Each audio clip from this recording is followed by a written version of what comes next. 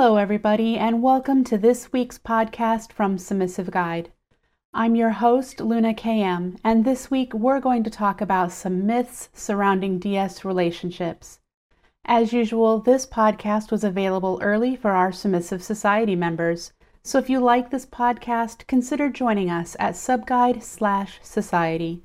That's subgui.de/society. A healthy, happy relationship is one of the key desires for many submissives, no matter where they are on their journey. When I first started exploring BDSM, I encountered many people who instilled valuable knowledge that strong, stable, and loving relationships can exist between dominants and submissives. It made me crave a relationship so badly that I made a few mistakes along the way, but I kept a running list of everything I learned. I began to draw a picture of what a dominant and submissive relationship should look like and what to expect from it. When people ask me what a DS relationship is like, my first response is, it looks like any other relationship. But that's not entirely accurate. All relationships are unique and personal to the people in them, making a sound basis for any DS relationship.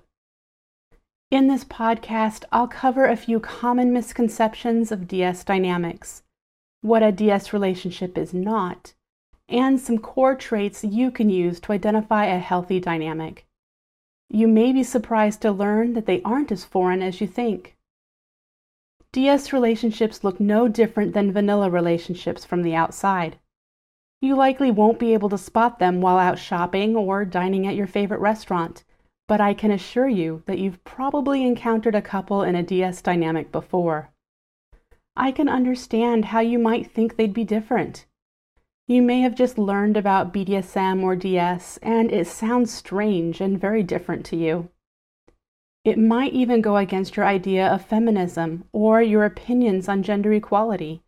It can beat at the doors of your personal beliefs of an equal and balanced relationship.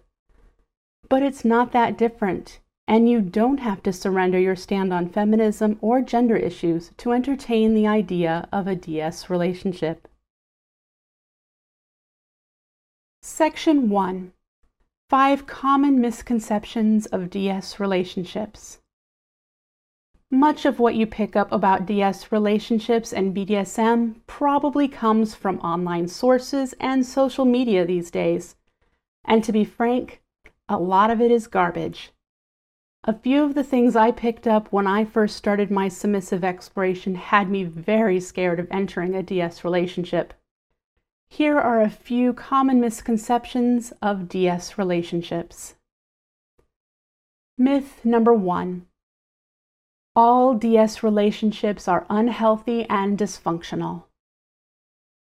Many believe in this myth from poor depictions of DS and BDSM relationships in media, dramatic TV and movies, and over-dramatized news stories.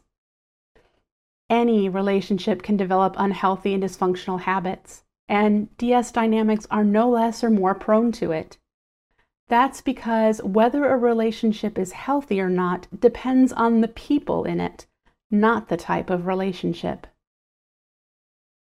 Myth number 2. It is all about sex. With all of the kinky sex and miscellaneous equipment that seems to surround BDSM, you could think that their primary purpose is for sexy playtime.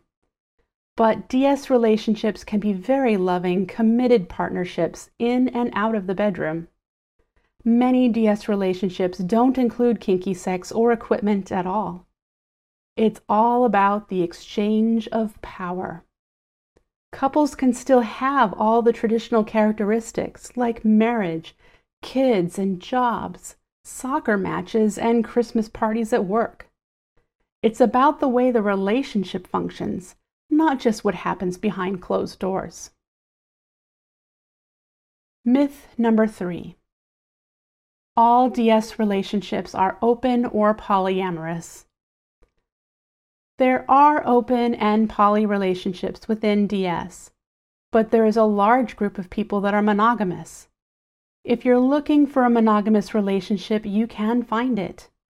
You shouldn't settle for something that makes you uncomfortable just because you hear someone say that all DS relationships are one thing or another. Myth number 4. In DS relationships, the dominant works and the submissive stays at home and does all the housework. I'm not sure how this myth propagated, but just about everyone has a career in this modern age. You do not have to give up a job just because you identify as submissive, and if you are dominant, you don't have to feel pressure to support your partner fully. Relationships work in the way that the partners agree they do. Maybe you're a dominant that loves to do housework, or you're a submissive who would prefer to work full-time. If you can negotiate the type of dynamic and it makes you happy, then do it. There are no societal or BDSM expectations to uphold. Myth number 5. In DS relationships, the submissive has no say over how the relationship develops and is under complete control of the dominant. As you'll learn later on in this podcast, DS has a strong foundation in negotiation and consent. With that in mind, having something that negates consent should never exist in a healthy DS relationship. Power exchange means that the submissive could be under complete control of the dominant, but never without their open, enthusiastic, and energetic consent. DS relationships are known for encouraging open communication, so each partner will have the ability to agree or disagree with anything occurring in the relationship. Section 2. Why these myths fall apart. Whenever you read an absolute statement, make a quick assumption that it's likely false. Not all relationships may be exactly one way, as people are not all the same. They are not complete myths, as some of the misconceptions are valid, negotiated themes in DS relationships. However, the point I want to make is that you shouldn't expect all of these things in a DS relationship or fear you'll have to submit to them. We all have needs and desires for our ideal partner, and you can fulfill those in a DS relationship. These needs and desires are essential. Negotiating with our partner what we'd like to experience or how we'd like to enjoy a relationship is paramount. Everything we do to establish a DS relationship is up for interpretation between the people involved. A DS relationship is supposed to look like whatever you feel is the most healthy, functional way for you. Start with what you know about relationships, for example, compatibility in both vanilla and BDSM areas, and work from there. Figure out what your wants and needs are and write them down. Then seek someone that can help you fulfill them. Healthy DS relationships are not abusive. Unhealthy relationships abound. We've all encountered someone that isn't good for us, or friends that you wonder why they are together at all. The news is also filled with stories of domestic violence and dysfunctional relationships. But healthy DS relationships are not driven by manipulation and abuse. Many DS relationships have elements of BDSM, but it should be consensual and enhance the relationship. Abuse tears apart the trust and builds fear. Abuse should never exist in a healthy relationship. When partners enter into a relationship to fulfill their desires, it's a consensual and mutually beneficial dynamic, one that both parties choose, and either party can opt out of at any time. Section 3. Important truths of a DS relationship. At the core of the DS relationship is the conscious decision to be dominant or submissive. Many vanilla relationships are more fluid. Who leads or follows depends on the situation at hand, which means it can shift from one partner to another. This is not the case in a DS relationship. Roles are defined so that one is always in control and the other partner submits.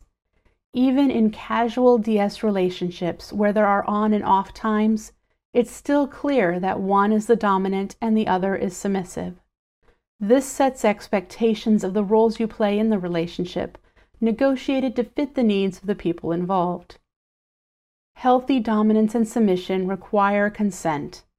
The parties in a relationship have agreed to the relationship and are clear about what that means for them. They continue to give consent for changes and unique situations as they come up. This consent is the foundation that makes DS relationships work well for the people involved. Communication is key. People in DS relationships appear to communicate far more openly than what is encouraged in our vanilla counterparts.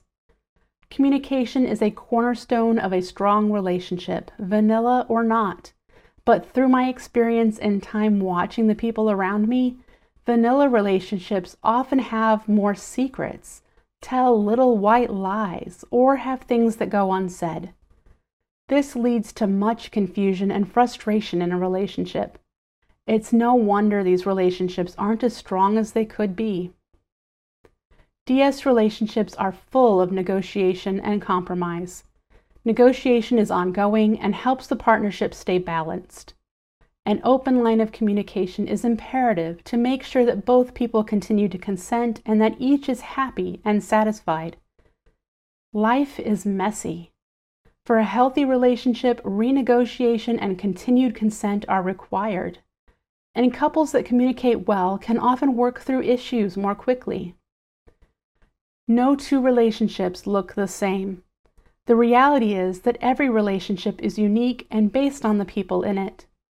Trying to describe a generic idea of a solid DS relationship is a short list. They are open, trusting partnerships that strive to build each other up so that you can explore a power exchange together. The beauty is, there is so much we can add to a relationship that will make it perfect for us. It will always be a mix of both people's strengths that ultimately make a great DS relationship. All relationships are complex. Each is unique and takes work for the people within it to benefit. Once you break down the myths and fallacies surrounding a DS relationship, you should be able to see that they can be healthy, fulfilling partnerships for the people in them.